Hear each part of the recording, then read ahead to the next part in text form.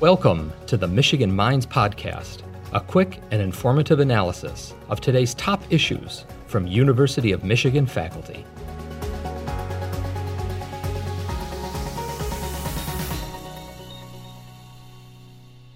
Thank you so much for joining Michigan Minds. I'm really excited that you're here today. I think you have a lot of important information that you're going to be able to share with me and our audience.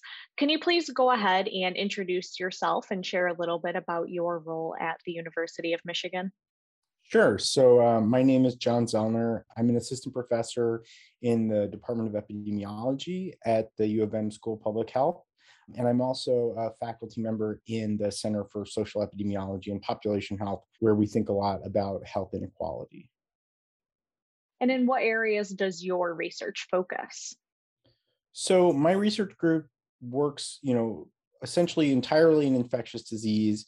And we think a lot about the drivers of inequality in infectious disease outcomes. And so we look at this in a lot of different ways, sometimes using, the kinds of mathematical models that people may be now kind of used to seeing in the news and so forth.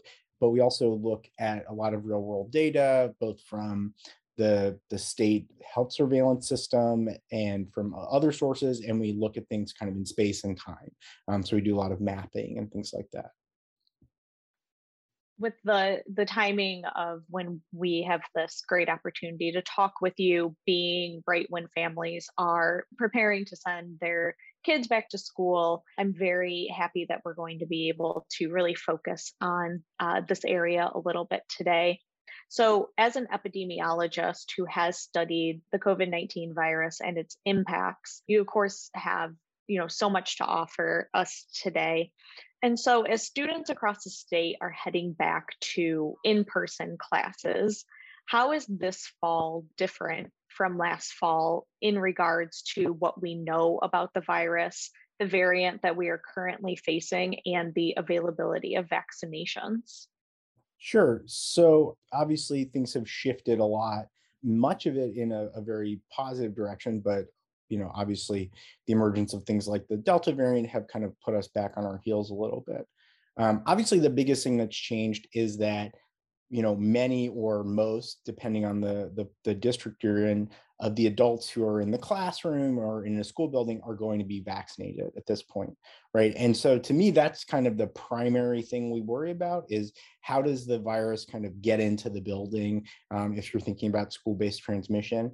Certainly kids can transmit amongst themselves, but that in general, particularly among the younger kids who haven't been vaccinated yet or aren't able to be, is a lower risk thing than transmission from adults to children. So, one thing to be hopeful about is that we hopefully have kind of plugged those gaps a little bit through vaccination. But I think the thing that kind of remains the same is that the same rules apply. Transmission still can happen in the schools, right? It's important to kind of follow through with the sorts of mitigation things that we've been doing in the past, particularly among unvaccinated groups of kids.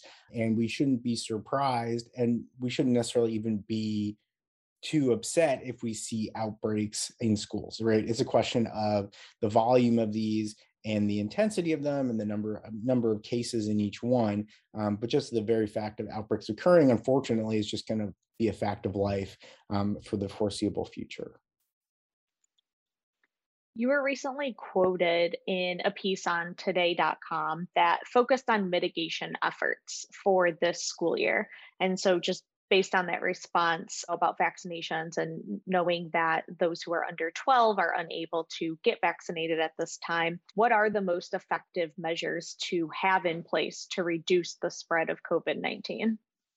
So I think the single most effective thing is vaccination for staff and teachers and so forth, right? So that I think is kind of number one with a bullet. And then after that, it's things like podding kids within classrooms. So, my daughter is 4 years old. She's been in preschool the entire time pretty much throughout the pandemic. And we've been lucky to not have any transmission in her classroom. There have been a case or two sort of detected, but none of that resulted in transmission in the classroom. And, the idea of like social distancing among a group of 3 and 4-year-olds is just not a thing, right? Like they like to get in each other's faces, and that's just kind of part of being a little kid. And they wear masks, but again, I think they're wearing masks is a little bit spotty, to be kind. And ultimately, I think the thing that makes the biggest difference is kind of walling the groups of kids off from each other, across classrooms in a way that makes it less likely that if there is a kid who's infectious, they're going to be exposed to, 30, 40, 50 kids. Instead, they're really kind of focused on that group of, 8, 9, 10 kids in their class. And I think probably that's the most important thing we should be focusing on in terms of mitigation in schools up until the point when younger children can be vaccinated. I think, as far as masking goes, it's become this like very hot button thing. You have a lot of sort of social conflict about it. But ultimately, to me, masks are a kind of why not sort of thing, particularly for children. I think for adults, it's because it works. We know that definitively. There's no questions about it. For small kids, I think I don't see enough downside to think that we should just sort of not take this very useful thing that's available to us. And we may never know whether that was a huge difference maker, but I just see no reason not to do it personally. And in that article, the Today article, you advise that if schools can effectively proceed with mitigation efforts, it can be predicted that this, fall semester could be pretty calm. Can you expand on how these efforts can positively impact the entire in-person school year?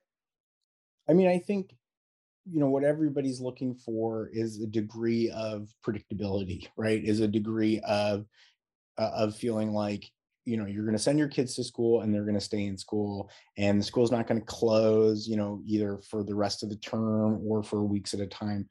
And so I think, making that happen really necessitates keeping the virus out of the building to the extent possible.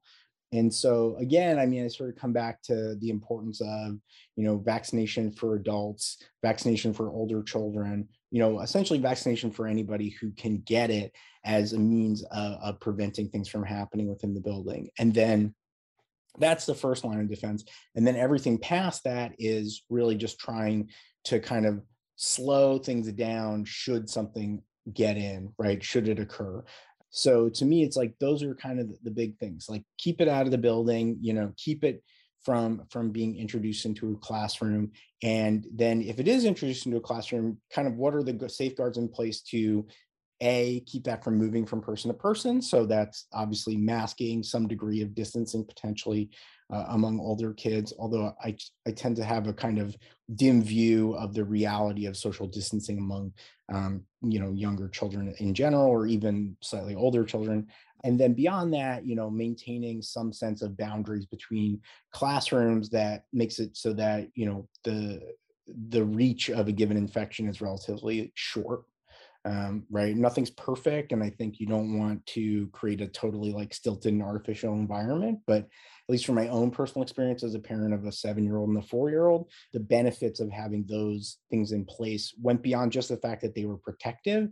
Is that they gave people a sense of security that I think was rooted in something real, right? It's not, you have a sense that these measures are working and they're going to be, protective of your kids.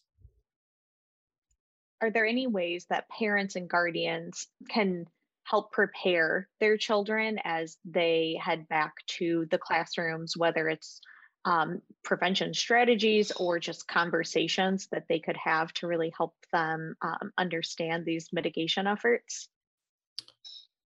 I mean, I guess I can only kind of speak to that from my own personal experience with my kids. And what I found with both of them is they've, kind of taken to these things relatively easily. And part of that, I think, unfortunately, is just the duration of this experience. My daughter was 2 when this began, and now she's 4. My son was 5 and in kindergarten, and now he's starting second grade. And so, they've been wearing masks to basically anything where there's other people for quite a while. And my son at this point is just like happy to just put it on and kind of do his business. So I think part of it is just that it's been normalized for them, and that's on the one hand that's kind of sad, but on the other hand it's like they're kind of realists about it. I think the other thing is they get a lot more than, at least in my own personal experience, than we might give them credit for, right? They can think about these risks and they can do it without being totally hysterical about it as well, right? So it's like, this is a risky situation or in relative terms. And so we're doing this to protect everybody. So obviously it's like everybody's kid is different. Everybody has different ways of thinking and dealing with these things.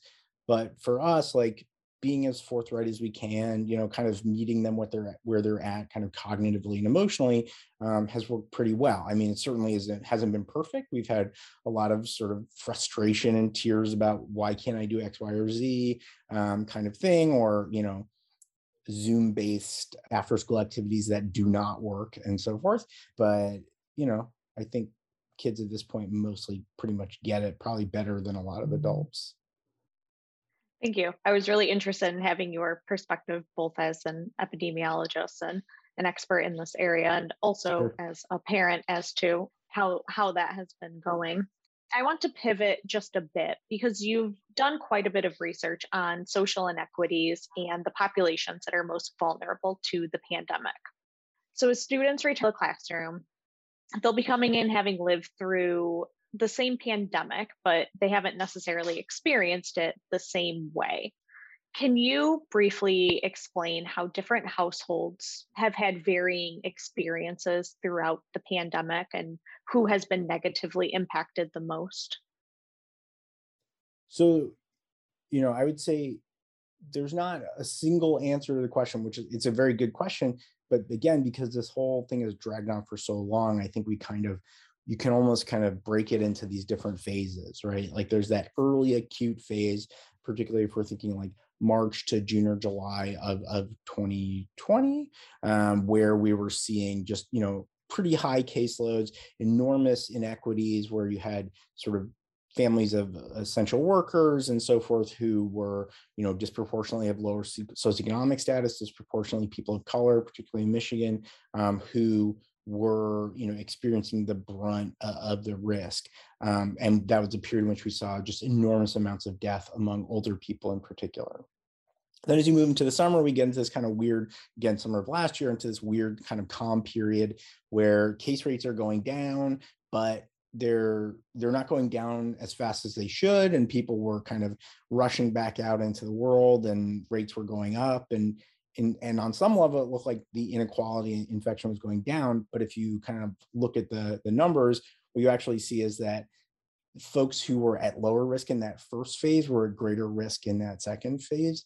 And a lot of that probably had to do with a kind of socioeconomic and racialized rejection of things like masking, social distancing over that particular summer.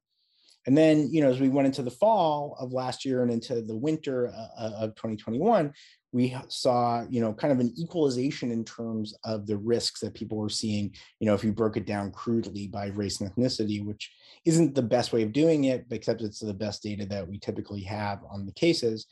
So on the one hand, you could say, well, things have kind of stabilized in that domain. But one thing I tried to kind of emphasize is that the damage is already done, right? The people who died in March, April, June, July of 2020, you're not going to be able to bring those people back. And the fact that they died early on kind of reflects the sort of structural inequities that have, made this pandemic what it is. So just because we see things getting better over the course of this whole event in terms of inequality doesn't mean that we've solved any problems, right? Like, I think the right thought experiment is one group, more likely to get sick and die today than another group, as compared to March of 2020. It's if we reran this pandemic, which of course nobody wants to do, again in 5 years, would we see a dramatically different pattern, right? And absent some large set of structural changes, I don't think we would, right? I think we would see exactly the same kinds of things playing out because it was really kind of more by design than by accident, right? We have a healthcare and economic system that's set up to exploit people by socioeconomic status and race. And so you shouldn't be surprised when you see those patterns. So I think, people are coming back into schools and to workplaces carrying all of these experiences, right? Carrying the cumulative burden of that. And obviously it's going to be very variable across individuals. And some of that will follow the kinds of cleavages of, class, income, and race that we're used to thinking and talking about. But it's also a very individualized experience. Some of it is just, are you the family member of somebody who works in healthcare? Or are you the family member of somebody who works in a setting like unlike me, where you can't work from home for years on end, it would appear, right? So all of those things make a huge difference, and so I think it's very heterogeneous, even though ultimately, like, we can probably see these big contours in terms of the types of inequalities we always see in health outcomes in the U.S. Thank you so much for diving into that. So I like to ask everyone who comes on Michigan Minds this question as we get to the end of our interview. And a lot of times it's the one that it's most difficult. What is something that you hope everyone listening takes away from this conversation? One of your real big key takeaways?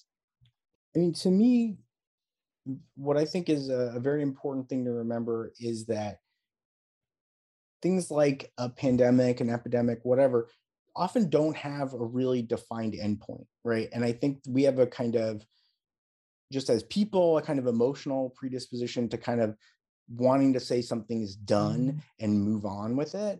And we certainly saw that over the summer. And I think in the US, there's also kind of a cultural and social sort of predisposition to that, right? To say, like, we're done, like we're moving on, we're going back to the beach, we're going to the bars, and all of that kind of stuff. And that's how I think we keep finding ourselves in these kind of weird moments where we're like, we thought it was almost done and then it wasn't done, and then we're so mad about that, and we pick another group or set of people to be mad at for not getting vaccinated, not wearing masks, or for being vaccinated and wearing masks, or what have you.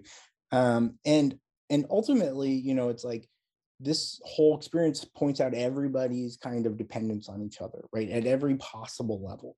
And so, I mean, I think people have to understand that, like, this is not a thing that's going to, like, end in one day, and we need to adopt a framework that where we think about risk in a more kind of continuous way, where it's not just about, like, I have zero risk, ergo I don't need to be vaccinated, or, I am vaccinated, now I have no risk, right? And that those should be our expectations. Like, we should expect that this will go up and down and kind of, get worse and get better before it peters out. And that's a positive thing as much as a negative thing, right? We're going through this surge. It's very hard for people to expect that there will be something positive on the other side of it. But ultimately, the cases will continue to go down. The deaths will continue to go down. More people will get vaccinated. More age groups will be able to get vaccinated. And ultimately, the arrow is pointing in the right direction, even if it's not going as fast or as straight as we might want it to. So I would kind of try and encourage people to keep their focus a little bit more on the horizon, particularly as we go into a fall that's going to bring, surprises, and so forth. I mean, I think another thing, if we're talking about what people should sort of take away, and I think this is something that people who are kind of passed off or pass themselves off as experts are sort of culpable for, is that this is an unpredictable thing, right? And it's unpredictable because it involves people and the messiness of their kind of social relations and their emotions and all the things that kind of make us who we are. And that's all interacting with the biology of this pathogen, right? So it's interacting with the fact that viruses develop novel variants that may or may not be more transmissible, and that creates a whole set of problems. But ultimately, what makes this thing hard to predict is that there's this human substrate to it, that's kind of evolving and recalibrating its expectations. And anybody who claims to predict the future with any degree of confidence is like lying to themselves or lying to you, right? The purpose of these transmission models that people use shouldn't be necessarily to give you a a crystal ball forecast for what's going on in the next week, month, whatever, but more to say, here's the range of possibilities. And often we focus on the mean or median, and we miss the fact that it could go in a lot of different directions. And that's something I think we need to be a little more savvy in terms of the way we think about risk. And that comes both from the side of consuming it, but also from communicating it and kind of producing these types of models. Thank you so much. Is there anything else that you want to add to this conversation that we didn't cover? I think one thing, which I think is just really important to remember, is that when we think about sort of inequities and the general unfairness of the pandemic, from March of 2020 to today, even when the case rates go down, even when, maybe we can sort of really dial back all the precautions that we've been using for so long, the inequities are going to stick with us, right? And some of those are, things like differences in the impact of missed schooling on kids, and differences in lost wages and the impact of those lost wages on parents and families, lost housing. And some of those are going to be more medical in the sense that we don't really know what the long-term effects of COVID infections are. So, to me, this is something that's going to be playing out in one form or another over the course of, decades. And, we're not going to really have a full accounting of it, until 20, 30, 40 years from now.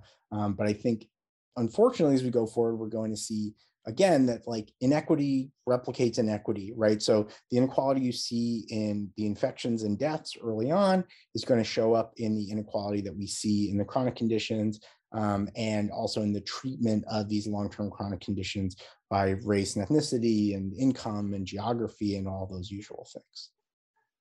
Dr. Zoellner, thank you so much for your time. You've provided so much insight and so many things for everyone to think about and take with them.